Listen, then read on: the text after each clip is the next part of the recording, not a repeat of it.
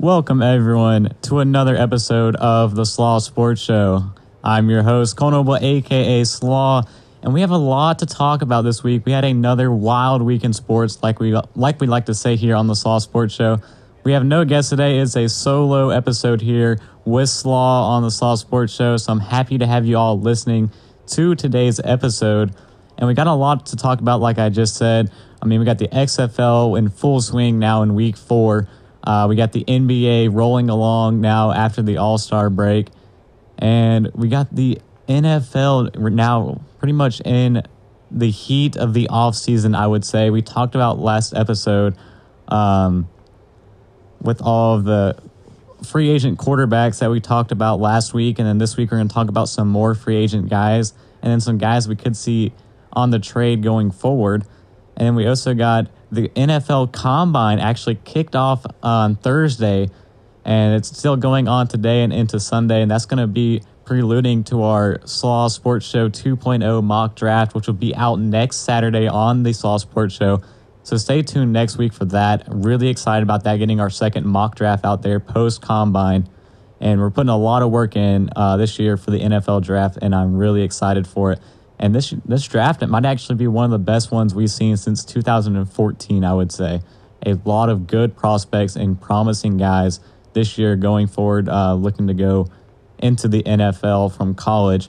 But we start today's episode switching to the National Basketball Association, the NBA, and we have some big news coming from an interview that got released later this week of Houston Rockets shooting guard James Harden, where he pretty much called out Giannis Antetokounmpo from the Milwaukee Bucks, and it was a very unique interview. And we saw a little bit of maybe some pushing, or not really pushing and shoving, but some stabs back and forth with these two players back during the All-Star Game draft between Giannis and LeBron James, the two team captains, and Giannis actually passed on James Harden for Boston Celtic, Kemba Walker, and really everybody was intrigued by that decision, but Giannis said he wants a guy that can pass. And he also said after the game that the offensive scheme was to target James Harden, so whoever was guarding James Harden was going to get the ball. So he kind of showed a little stab there at James Harden a little bit, although he came out and said that he's not really poking at him, and whatever he says, you take it as you will. But then James Harden actually said later this week when his interview got released, he called out Giannis and saying that being a 7-footer and dunking takes no skill, which is a pretty bold take toward a guy who won the MVP last year, and right now this year is leading the team. In the month of February alone, the Milwaukee Bucks were 9-0 when Giannis Antetokounmpo was playing. And right now, this guy's averaging 29.7 points per game, which is 4th best in the NBA. They have the best record at 51 wins and 8 losses. And he's averaging 13.7 rebounds per game. And on top of that, the best efficiency per game in the NBA.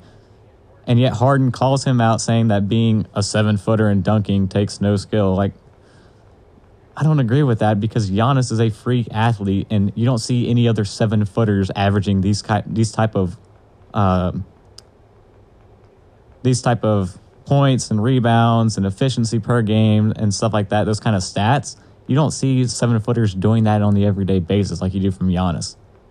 So Harden just a little bit, I guess, salty with the issue. And with Giannis, right now he's leading the race for MVP again. And James Harden pretty much has been feeling disrespected. And he even said that last year when Giannis won MVP, that the media actually put out a narrative storyline regarding Giannis, which, got the media really stirring with Giannis and eventually led to him winning the MVP award last year in 2019. So there's reason that James Harden should be pretty upset with the comparisons between him and Giannis, because in his mind, he's led the league in scoring last year. He's led the league in scoring this year. And he's not really getting the recognition that he deserves, and then they just keep getting bumped out in the playoffs. He's not getting any titles. And I mean, he's always had this issue going all the way back to his time in Seattle, back when he was on the Seattle with Russell Westbrook and Kevin Durant, and then whenever he went over to OKC and then finally left OKC and went over and got traded to the Rockets, he's never really done anything outside of the stat line, and he's really just a guy that, pads stats all game long. And in my opinion, I won't see a championship coming for Houston in the near future, and James Harden just keeps calling out like a guy like Giannis, who's leading a team in the East, which obviously the East is a lot easier than the West, but he's leading this team to the East, and they have a real shot at the title this year, I would say. I mean, at 51-8, pretty incredible, and they're already on pace to even maybe breaking the Warriors' record for most wins in a season. And they've already clinched the playoffs too, so I don't know what Harden's really talking about coming out and calling out Giannis in this way. But at the same time, you just got to think about last year, because Giannis beat him out by 165 votes in 2019 for MVP. What kind of media narrative do you have to make for a guy for him to win by 165 votes over you? I just don't agree with it. It's kind of like a little smoke. And, I mean, Kostas Antetokounmpo, Giannis's little brother, even came out and said, like, the media is kind of just pitting these two guys against each other, and it's not really what's actually going on. They're not in a big, like, fight against each other. It's just the media might actually be kind of putting these two guys together and coming out with all this stuff at the same time, trying to draw a little buzz back into the NBA coming here out of the All-Star break and get a little drama brewing. Well, that's enough drama to talk about here at the Slaw Sports Show, so I appreciate all the stuff coming out this week and give us something to talk about. And then some other big news in the NBA this week is actually in Philadelphia with the 76ers. They lost both of their star players, and guard Ben Simmons and center Joel Embiid.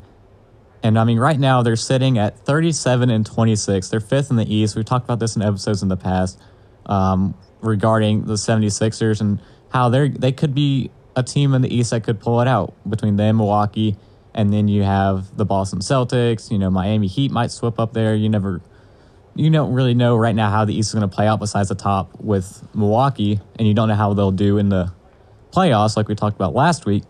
But the 76ers now find themselves in a hole because Ben Simmons has a nerve infringement, and he will be reevaluated in 2 weeks. So that's not saying he's out for 2 weeks. We don't know how long he's out for. That's saying that he will be reevaluated in 2 weeks. So we have to wait 2 weeks and then hear how long after 2 weeks he'll be out. And then with Joel Embiid, he has a shoulder sprain, and he will be reevaluated in 1 week and then determine how long he'll be out after that. So that is a long time to be out here, going pretty much closer to the 3/4 mark of the season, definitely past the halfway point now. But these two guys, they need these two guys in Philadelphia, because that's pretty much their entire team right now, because they got rid of a lot of players last year that were detrimental to detrimental to this team and their roster. But now when you have these two guys with Ben Simmons and Joel Embiid out for at least the near future, it puts Philadelphia in a hole, who's already fifth in the East. So they got a long ways to go. And these two guys being out, that's going to be really detrimental to the future of this Philadelphia team. And if they can, get these two players back in probably 3 weeks, hopefully will probably be the minimum time that you can get both these guys back, then maybe they can start readjusting and getting this ball rolling again and try to get back in a groove come playoff time. But as it stands right now, the Philadelphia 76ers are in trouble, and this is huge losses for that team. And that's pretty much all we got from the NBA. So we are going to take a quick break, listen to a quick song real quick, and we will be right back. So stay tuned, because when we come back, we got what's going on this week in the XFL. So stay tuned. We'll be right back. We are back here on the Slaw Sports Show, now talking about the XFL And let me just go ahead and outly say it. The XFL has been the highlight of my year so far. I absolutely love just the new league that was invented this year or implemented this year by Vince McMahon and Oliver Luck and all of the teams and just everyone involved with this league. And I absolutely love it. And it's just really helped me get through the NFL offseason. I'm a big football guy personally. Viewers of the show know how much I love football, and just because I'm always talking about it week in, week out. And of course, it'll just continue this week. But the XFL has really helped me get through this offseason, which has always been just the least favorite part of the year, always for me, is trying to fill the void of getting all the way back to August when the season starting up with the preseason games and then going into September. But the XFL has filled that void, and I absolutely love it. And today started week 4 in the XFL. The first game started at around 2 o'clock, and it was my team, the LA Wildcats, led by quarterback Josh Johnson, the former NFL player. You might have remembered his time. He was a journeyman, but you might remember him from the Washington Redskins, but he is the quarterback of the Los Angeles Wildcats. And they faced off against the New York Guardians, a team that was, well, they were both sitting at 1-2 before the game, I do believe. And we talked about it on One-on-One Sports on Thursday, just breaking down our tiers. And I talked about how LA, after knocking off the DC Defenders last week, 39-9. And at the time, DC was one of the hottest teams in the XFL. But they knocked them off at home. I bumped them up there, said this team is a contender. I mean, it's a little bit of a bias. But I said this team's a contender. And then at the very bottom of the tier, I had teams that need to go ahead and hang it up for the season. I mean, already in 3 weeks down, entering the 4th, I was like, yeah, these teams are pretty much done for. And one of those teams was the New York Guardians. And unfortunately, the New York Guardians at home took care of the LA Wildcats. Pretty ironic as it is. And I mean, from our predictions here at the Slaw Sports Show, it kind of goes along. Just another check in the lost column for that prediction. But the New York Guardians defeated my LA Wildcats 17-14. And they did it without starting quarterback Matt McGloin, who's actually been in a little bit of a turmoil in New York, and people are already saying that his job should already be on the line, that maybe they should move on from him already and enter somebody else. But this week, they didn't really move on from him. He was on the injury report and then just got cleared out as inactive when the game started. So Matt McGloin did not play today and entered Luis Perez, the backup quarterback for the New York Guardians. And that's a guy who saw a little bit of action earlier in the season. But he came in and started for Matt McGloin, and he had a pretty decent game, I would say. He went 18 for 26 for 150 yards and a touchdown. So not bad in relief for a guy who's injured, but not obviously phenomenal as we've seen like from, say, Jordan Tiamu, who's playing right now in St. Louis, or P.J. Walker, who's right now the MVP favorite of the XFL over in the Houston Roughnecks. But another week we saw of the LA Wildcats giving up a lot of rushes. We had 2 running backs for New York. One had 82 yards, their leading rusher, and then their backup had 8 carries for 32 yards. So both guys averaging over 4 yards per rush. And that's just the storyline that we've seen from this LA Wildcats team since they moved on from their defensive coordinator after week 1. And going into this week, actually, through week 2 and week 3, they were averaging upwards to 150 yards rushing per game that they were giving up to the other team. But on the flip side, they were getting through 3 weeks, they had 7 interceptions. So that side of the ball was looking good, but it was just the run defense that was really struggling, and that continued today for the LA Wildcats. And on the Wildcats side, they had a pretty decent game, I would say. Just not enough. And, they had a little trickery at the end of the game and almost got it into the end zone to win it, but they got stopped short. But Josh Johnson, he was 25 for 40, which is 63%. 330 yards, and then he had 2 touchdowns and then the lone interception. But the storyline for the LA offense is the fact that Nelson Spruce, their star wide receiver, was injured late last week and then did not get cleared to play this week. So that was a huge loss for LA. That's one of my favorite players on the team is wide receiver Nelson Spruce. So a guy like Trey McBride definitely had to step up, and he did, getting 8 catches for 127 yards and then 1 of the 2 touchdowns from Josh Johnson. But it just wasn't enough for LA, and they're really missing Nelson Spruce as that key difference maker on offense. They're hoping to get him back soon, but that's how it worked out for that first game. The second game, which is currently going on, is the St. Louis Battlehawks and the Seattle Dragons. The 2 teams I'm pretty high on. Seattle is currently down 20-16. So St. Louis, again, they'll run for their money here. Jordan Ta'amu has 239 yards late in the fourth quarter with 1 touchdown. So Ta'amu is continuing to put on a good performance. He's leading the team in rushing as well with 56 yards. So loving what we see from Jordan Ta'amu, the guy who's second in the MVP race for the XFL. But on the other side, we have Brandon Silvers, and actually... yeah, Brandon Silvers is pretty much leading the team in passing. They have a couple other guys who have completed a couple passes, but Silvers was pretty much a lead guy, but it looks like now BJ Daniels has taken over the game, and he has 93 yards and a touchdown and a 158 passer rating. So he's pretty much taken over for Brandon Silvers today. We don't know what really is going on there, if there's an injury or what really happened at the time. But Silvers is out for Seattle, and BJ Daniels is in. So we're just going to keep monitoring that going forward for the rest of today, wrapping up the Saturday games. And then tomorrow we have the Houston Roughnecks against the Dallas Renegades, the first battle of Texas for the XFL. And then wrapping up week 4, we got the DC Defenders and the Tampa Bay Vipers. DC looking to get back on track, and the Vipers looking to actually get their first win of the season. So that wraps up this week in the XFL, and now we're going to switch over to the NFL, most likely for the remainder of today's episode.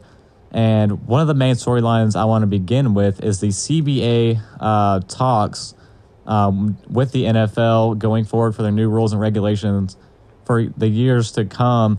And, I mean, DeMaurice Smith, the guy who's kind of leading the CBA this year, he said that he's confident players will approve of what they're trying to pass this year, which is a 17-game season, a increase in the wild card games, 2 more wild card games, adding pretty much 1 team from each side, the AFC and the NFC, into the playoffs. And then that Week 17 game, they're going to have a $250,000 cap for the players to make in that Week 17 game. And, I mean, Smith said that he's confident the players will approve, but already we have 3 of the key spoke athletes for the CBA, with Aaron Rodgers, the quarterback from the Green Bay Packers, Richard Sherman, the corner from the San Francisco 49ers, both said no. And then today, which this is pretty much some breaking news we had from last night, but Michael Thomas today said players should not sign it. No way an announcer should make more than 90% of the NFL players. And that comes off of the breaking news from yesterday of Tony Romo, the former Dallas Cowboys quarterback and now a color announcer for CBS, signed an extension with CBS that is a $17 million extension. And right now it's set at 3 years, but when CBS passes their new contract with the NFL, it could be upwards to 10 years at $17 million for Tony Romo. So that's what Michael Thomas is hinting at there by saying that there's no way that players should pass this when an announcer is making more than 90% of the NFL players. And there's been a lot of players that have spoken out about it on Twitter today as well. And honestly, congrats for Tony Romo, but at the same time, I do agree with it. The NFL players are, however, making a lot of money. as it stands. But you got a guy like Tony Romo just talking about the game. He's not even a guy who's actually playing and going through all the stuff that the players are going through, making, way more than normal players. But going back to the actual essence of the CBA talks and what they were trying to pass, the 17-game season, I've talked about this before, I absolutely do not agree with. And because Roger Goodell, the commissioner of the NFL, continues to say that he will do everything to the best interest of the health of his players in the NFL. And yet they are going to pass a new rule adding another game. And they've already said that 16 is too much for them, plus the playoffs, plus at the beginning of the year, OTA, spring train, not really spring training, but the practices, and then the preseason, and they toyed with taking out a preseason game and adding in the 17th game. That's a 17 live, like full regular game.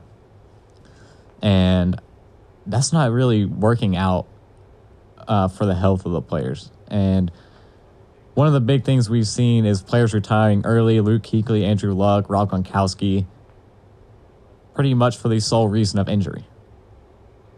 So it doesn't make sense to me why you would add another game when you have your top faces of your franchise, faces of the league, retiring due to injury. Why would you add another game to that? That I don't agree with.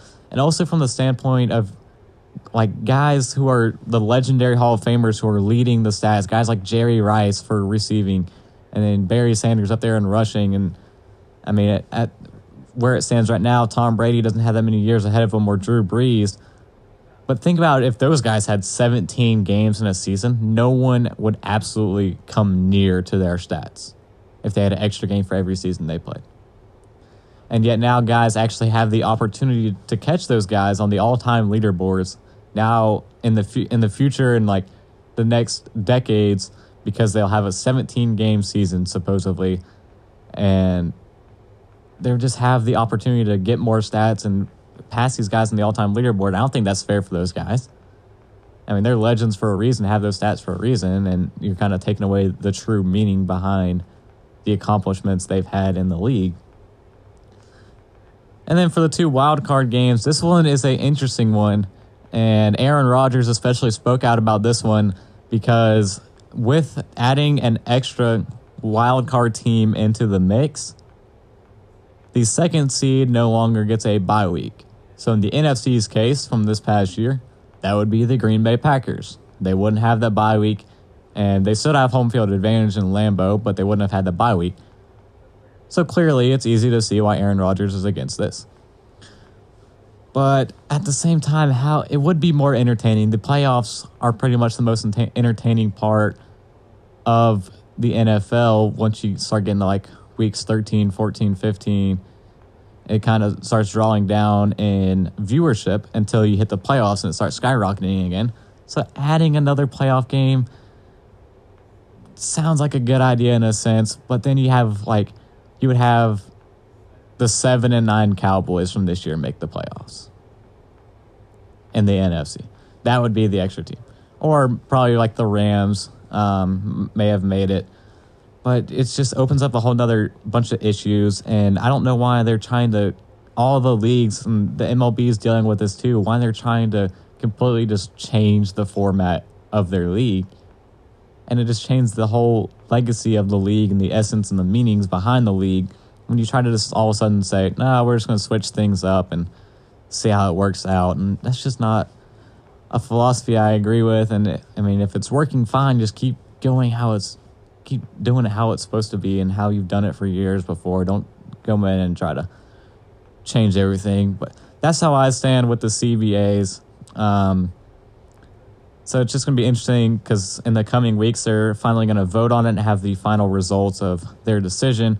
So we'll come back to this issue when that happens. But for now, that's where we stand. That's what's going on with the CBA negotiations with the NFL. So we're going to take a quick break, and when we come back, we're going to run down some of the big things that have happened so far in the NFL Combine and start talking about a little free agency non-quarterback moves that we want to see happen in the coming weeks before the draft. So stay tuned. We'll be right back on the Slaw Sports Show. The NFL Combine is officially here, and with us, or in the studio here at the Slaw Sports Show, we have, of course, me, Cole Nova, aka Slaw, doing the solo episode this week. But the NFL Combine is here, and we are here to give the key takeaways that we've seen so far from the first 3 days, which is including today, and then day 4 is coming tomorrow, which is going to feature the defensive backs, the corners, and the safeties. So good stuff coming tomorrow too. So stay tuned. Looking forward to that on NFL Network. But I mean, so far I've been impressed. I mean, these guys are some freak athletes in the draft this year. And like I said, this is the best draft class I've seen since 2014. And the guys this year are absolutely incredible. I mean, day one, we were all hyped up on our seats. I mean, in Lucas Oil Stadium over in Indianapolis, you could hear a pin drop. Because Henry Ruggs III, the wide receiver from Alabama, all hopes were on him to break the all-time 40 record set by Bengals receiver John Ross at 4.22. So when Henry Ruggs came up for his run, all eyes were on him. Not a soul was speaking. But unfortunately, he didn't break the record. He officially clocked in at 4.22 or 4.27. Pardon me, but 4.27. And he stumbled on the first run. And interviewing after the day one, Henry Ruggs said that first run was it. But he tripped up, and they said that he went before they were ready. So they called him back to run a second time, and then that's when he got the 4.27. But still, that is the 4th best we've seen in the Combine at the 40-yard dash. So he has lightning quick speed. That's faster than Tyreek Hill at the 40. But obviously, we got to see how it plays out in game speed. But from what we've seen in Alabama so far, Henry Ruggs is the guy. And then he had a 42-inch vertical, which was second best of all wide receivers. So this guy had a huge performance, and stock is going to be rising on him going forward. They have him ranked right now as the number 3 wide receiver behind fellow teammate Jerry Jeudy and Oklahoma's CeeDee Lamb, who both pretty much had pretty good combines as well. CeeDee Lamb had a pretty impressive catch doing some of the receiving drills on the field.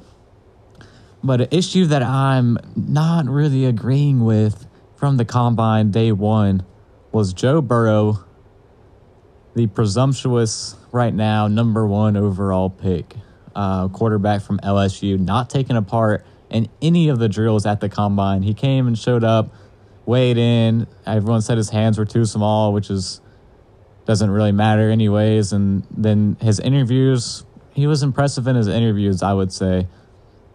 But he didn't take part in the drills. He wasn't injured. I don't really know the reasoning, but the way it looks at it is that he knows he's going to be number 1. So why even do it? Which I do not like. And that's the same thing that we're seeing today with Chase Young out of Ohio State, the edge rusher, who is expected to be the top prospect in the draft this year.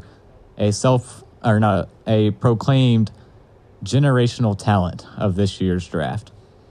And he is another guy who today is not taking a part in any of the drills.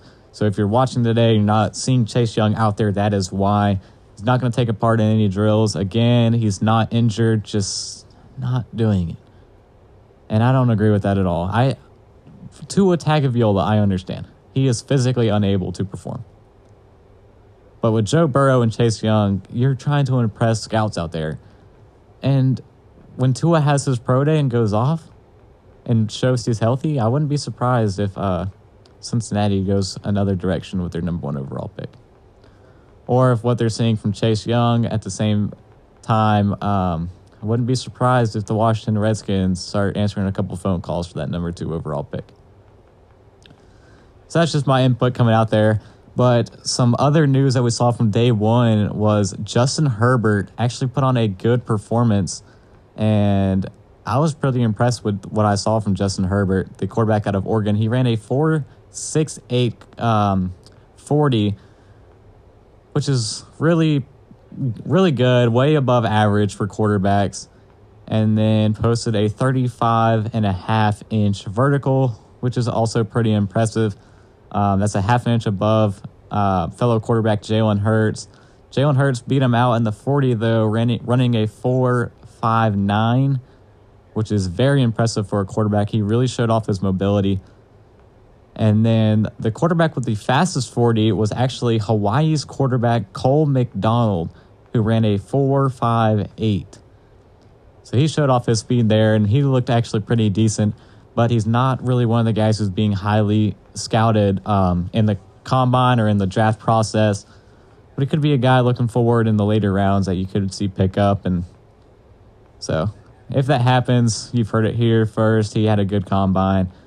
And Jordan Love, I love him now. That is one of my favorite quarterbacks now in this draft, until I see what Tua Tagovailoa can do when healthy. But Jordan Love, absolutely impressed with all of his throws. His footwork was perfect. His throws were on point. Accuracy looked great. And his numbers were pretty good, 4.74, 40, and then had a vertical jump of 35.5, so the same as Justin Herbert. And Mel Kiper, one of the head draft analysts, actually put a $5,000 bet, I think it was, on Jordan Love being drafted above Justin Herbert. So Jordan Love created a lot of buzz day one of the combine, and a lot of people blew up on Twitter after his throws when Rich Eisen actually compared him to Patrick Mahomes. That's when Twitter really blew up.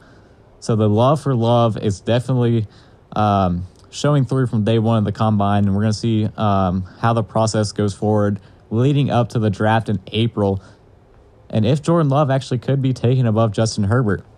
Justin Herbert, however, in my opinion, does look like an ideal prospect at the quarterback position from just size and physical ability-wise. But Jordan Love could actually sneak up there and get drafted above Justin Herbert, which I could also agree with if I see that.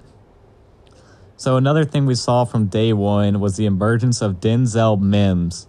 You may not have heard of him before Thursday, but you should now because he's the wide receiver out of Baylor. He ran a 4.38 40, so it's not the 4.27 we saw from Henry Ruggs, but that is still very impressive. He had a 38.5-inch vertical, a 6.66 3-cone time, and to put the icing on the cake, this guy is 6'3", 207 pounds at receiver. Again, running a 4.38 with a 38.5-inch vertical and a 6.66 3-cone time. That guy absolutely showed out. And unfortunately, with the draft class we have at receiver this year, which is one of the best we've seen maybe ever at receiver, but still, for teams that are looking for a wide receiver and go a different direction in the first round, rounds 2, 3, I would start looking at Denzel Mims because this guy started looking like a freak athlete, and the news around him, the buzz around him is definitely growing, but it's not at the point of the top wide receivers that we see in the draft. And then from week 2, we saw the running backs and the offensive linemen. And some of these big guys on the offensive line are some straight athletes. Specifically, Mekhi Becton, who's the offensive tackle from Louisville. This guy ran a 5.10 40 at 364 pounds. This guy is a freak. All eyes were on him as a towering left tackle, 6'7", like I said, 364 pounds. And on his 40, they measured his 10-yard split, which is ideally what you'd want to see from offensive linemen, is that first 10 yards and how big of a burst they have going into those first 3 yards. But he had a 1.77 second 10-yard split. His time is the fastest ever by a player over 350 pounds at the combine. So that guy is massive and fast. So obviously what ideally you'd look for as an offensive tackle. He shot up on my board. More on that next week when we go over our 2.0 post-combine mock draft. But Mekhi Becton's definitely a guy I'm big on after yesterday's performance, day 2 of the combine. And another offensive lineman who absolutely dominated, was Tristan Wirfs, the offensive tackle from Iowa. He's not as big as Mekhi Becton. Actually, he's 320 pounds. But he ran a 4.86 40, faster than some of the running backs, faster than most tight ends. So this guy really showed out. And on top of that, he set the record for vertical and broad jumps at the combine for offensive tackles. So, I mean, watching it was difficult to tell whether he was one of the offensive linemen or one of the running backs. And, I mean, his vertical alone is better than DeAndre Hopkins, A.J. Green, and Amari Cooper when they were in the combine. So this guy is filled with athletic upside going into the draft. And his size mixed with that athletic upside is what you look for in the new age offensive line. So that guy, Tristan Wirfs, and then big boy Mekhi Becton absolutely dominated day 2 of the combine.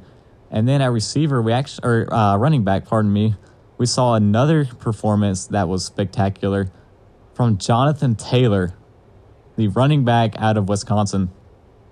He posted numbers that were similar or even better to the past 3 kind of combine dominators at running back of Saquon Barkley, Christian McCaffrey, and Nick Chubb.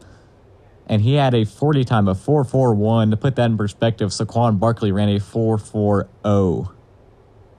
So he's 1/100th of a second slower than Saquon Barkley. And both of them are the only running backs to weigh over 225 pounds and run a 40 under 4.45 since 2014.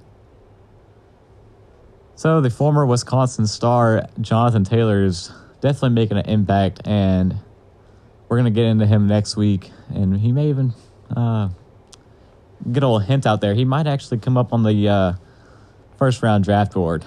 So the running back out of Wisconsin definitely putting on a show out of the other running backs. And then another one that kind of really stepped up was Clyde Edwards-Helaire out of LSU. This guy, he set some impressive marks. He had 123-inch broad jump, a 39.5-inch vertical, and really just showing his explosive lower body. And that's what we saw this year for LSU from Clyde Edwards-Helaire.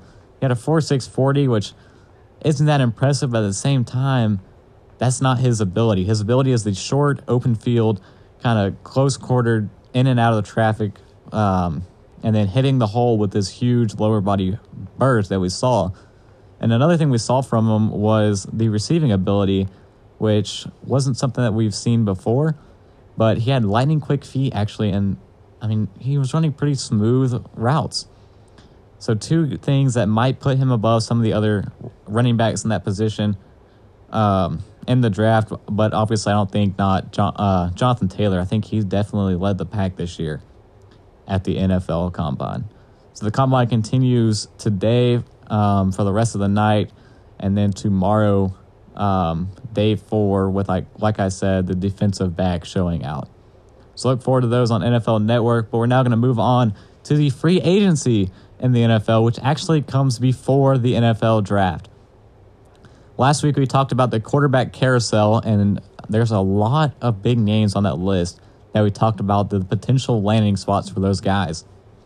But now we're going to talk about some of the non-quarterbacks today and where we think they will go. So we're going to start off the list with Jadeveon Clowney, the 27-year-old outside linebacker, the former Houston Texan who got traded to the Seattle Seahawks. Didn't have really the career year that the groundbreaking year that we usually see from Clowney back from the Texans, but he had a pretty decent year, and he'll still create a lot of buzz in the free agency market at the position. And look for teams like maybe the Tampa Bay Buccaneers if they don't re-sign Shaq Barrett, who is also on our list at outside linebacker. But if they don't re-sign Shaq Barrett, Jadeveon Clowney could be an option. And you also look at teams who need just the outside edge rushers, say maybe the Miami Dolphins. And then we got Amari Cooper, the 27-year-old Dallas Cowboy wide receiver who has been a beast at the wide receiver position. This year was nominated to the Pro Bowl. And why we have Amari Cooper on this list is because the Dallas Cowboys are in tricky waters this offseason because they have star quarterback Dak Prescott, their star wide receiver, Amari Cooper, and then their top cornerback in Byron Jones, all set to hit the free agency and demand a lot of money that they don't have. So the Dallas Cowboys have to make a decision on who they're going to bring back out of the three. And if they can bring back two, ideally that's the option. But they'll have to take a pay cut from Dak Prescott. And or maybe like a franchise tag that's cheaper than a long-term extension, but that's maybe not what Dak wants, like we talked about last episode. But if they do that, they'll most likely bring back Amari Cooper with them. But if they give Dak the big money, Amari Cooper might be on the move and will be one of the most highly coveted wide receivers in free agency this year. And look for wide receiver needy teams like the New England Patriots or the Buffalo Bills to make a move on a guy like Amari Cooper. Another wide receiver on the move is 32-year-old Cincinnati wide receiver A.J. Green, who is expected most likely to sign a franchise tag with the Cincinnati Bengals. But in my opinion, for A.J. Green, it is time to move on. And arguably, in a sense, his career has pretty much been wasted in Cincinnati, as most players are in Cincinnati. Joe Burrow may actually be one of those guys, but Andy Dalton's one of those guys. But A.J. Green, I think he needs to be on the move. And again, looking at the wide receiver needy teams with the New England Patriots or the Buffalo Bills, or maybe even my Green Bay Packers may call up A.J. Green and say, hey, maybe you want to come in and be the number 2 guy behind Davante Adams. But all likelihood is looking like that A.J. Green will be signing the franchise tag with the Cincinnati Bengals, which brings us to our next player, Austin Hooper, the tight end from the Atlanta Falcons, has been probably, in my opinion, one of the most underrated tight ends in the league. This guy has been consistently reliable and a very good red zone threat. And he has met with the Chicago Bears and the Green Bay Packers. Both expressed interest in him. Both have talked to him. So both those teams are on the lookout for a new tight end. You got Trey Burton in Chicago. They're looking for an upgrade with him. And then in Green Bay, you have Jimmy Graham, a guy who's entering the tail end of his career, hinted at retirement already in this offseason, with a massive cap hit on the team this year. So if they move on from Jimmy Graham, Austin Hooper could be a good addition for the Green Bay Packers. Also look for a team like the Washington Redskins, who moved on from Jordan Reed as their tight end. They also have a hole there, and they couldn't bring in Ron Rivera's old tight end, Greg Olsen. So maybe they turn the switch and look over to Austin Hooper. Another big name is Derrick Henry, the running back from the Tennessee Titans, who's an absolute beast. And nicknamed King Henry for a reason. He led Tennessee all the way to the AFC Championship game this year. He is going to have a huge market for him, but I don't agree with running back markets to begin with. But he will have a huge market for him after the showing that he put on this year and years in the past, because he's been consistently dominant at the running back position. So if he cannot return to the Tennessee Titans, who are in another issue between Derrick Henry and then quarterback Ryan Tannehill, who shined in the later half of the year for Tennessee. But if they can't bring back Derrick Henry, this could be a perfect opportunity for the Miami Dolphins to make a move and sign a huge, big bully running back to lead that offense. When you get in a young quarterback, most likely in the draft, you want to have a huge dominant guy that can dominate the run and take a little pressure off of him. So obviously Derrick Henry is that guy, but another guy is Melvin Gordon from the Los Angeles Chargers. Could be another explosive type of back for a team that needs a running back, say the Miami Dolphins, going with that example. He is another huge name. He's 27 years old, a year older than Derrick Henry, but he might be a little bit cheaper going forward. And I don't really think he'll be back with the Chargers. They've had issues with money in the past, so a long-term agreement doesn't look likely. So now we're going to talk about some trade candidates. We got some big news that might actually happen via trade this free agency. And we're going to start with Stephon Diggs, who I think is the most likely option, the wide receiver out of Minnesota with the Vikings. This guy has expressed frustration all year long with both Kirk Cousins, head coach Mike Zimmer, and wide receiver Adam Thielen. So he's expressed really disappointment with all three of those guys. He has a $14 million cap hit this year. Definitely a guy that I see could be traded. And I'm just going to throw it out there. Oakland Raiders, you have 2 first-round picks this year. If that's what they want, or maybe even if they want to go cheaper, give them like a package deal involving a second-round pick, go out and get Stephon Diggs. You're going to a new city in Vegas. You want to have an explosive guy to take Vegas by storm. Go out and get Stephon Diggs. Another guy who's expressed frustrations with their team is cornerback Darius Slay. There's going to be a huge market for Darius Slay at corner, one of the best lockdown corners in the league, and nicknamed Big Play Slay for a reason. This guy is dominant at making big plays. But they traded Quandre Diggs last year out of Detroit at safety. Big friend of Darius Slay. So we're now thinking that Darius Slay could also be on the move. And looking at the draft board we had from our 1.0 mock draft, we had the Detroit Lions selecting Jeff Okudah out of Ohio State as their new number 1 lockdown corner. Cheaper alternative, younger, a lot of upside with Okudah. So Darius Slay is a guy I could see on the move. And, I mean, Howie over in Philadelphia, you need a corner, pick up the phone. Or you got Seattle, who got Quandre Diggs last year. You need an upgrade at cornerback. You could also team him back up with his former teammate. And then an interesting one who the team said that they're not interested in trading. We're going to wrap up with this guy is Le'Veon Bell. A guy who was dominant in his years as a Pittsburgh Steeler. Sat out a whole year for contract disputes with the organization. And then finally signed a big money contract with the Jets and posted his worst stat season in his career. So obviously I see the frustration with Le'Veon Bell. You paid him all this money. You expected more from him. You didn't get it. So he could be a guy on the move. The team said they're not really interested in shopping for him, but when a team calls and offers a package kind of deal for him, all options are on the table. So Le'Veon Bell is our final guy that we could see being traded going in to free agency. So the big question now is which team is going to make these moves. And, I mean, you got the Colts who have a stockpile of cap space. Miami Dolphins, I'm pretty sure, are number 1 in cap space with 3 first-round picks.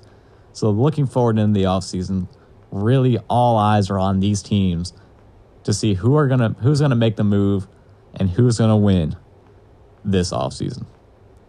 So that's all we have from this week of the Slaw Sports Show. So thank you all for listening and tuning in. And if you haven't checked out any of the other episodes, go ahead and check them out. They are on Anchor.fm, Spotify, Apple Podcasts, Google Podcasts, anywhere you get a podcast at the Slaw Sports Show. Follow me on Twitter as well at Slaw Sports Show to catch up on all the breaking news and the retweets and what's going on in the sports world. And stay tuned for next week when we unveil the Slaw Sports Show 2.0 2020 NFL Mock Draft. So we'll see you guys next week with that. But as for this week, that wraps it up. So we'll see you all next time. Have a great rest of your weekend and week going forward, and we'll be back. So peace.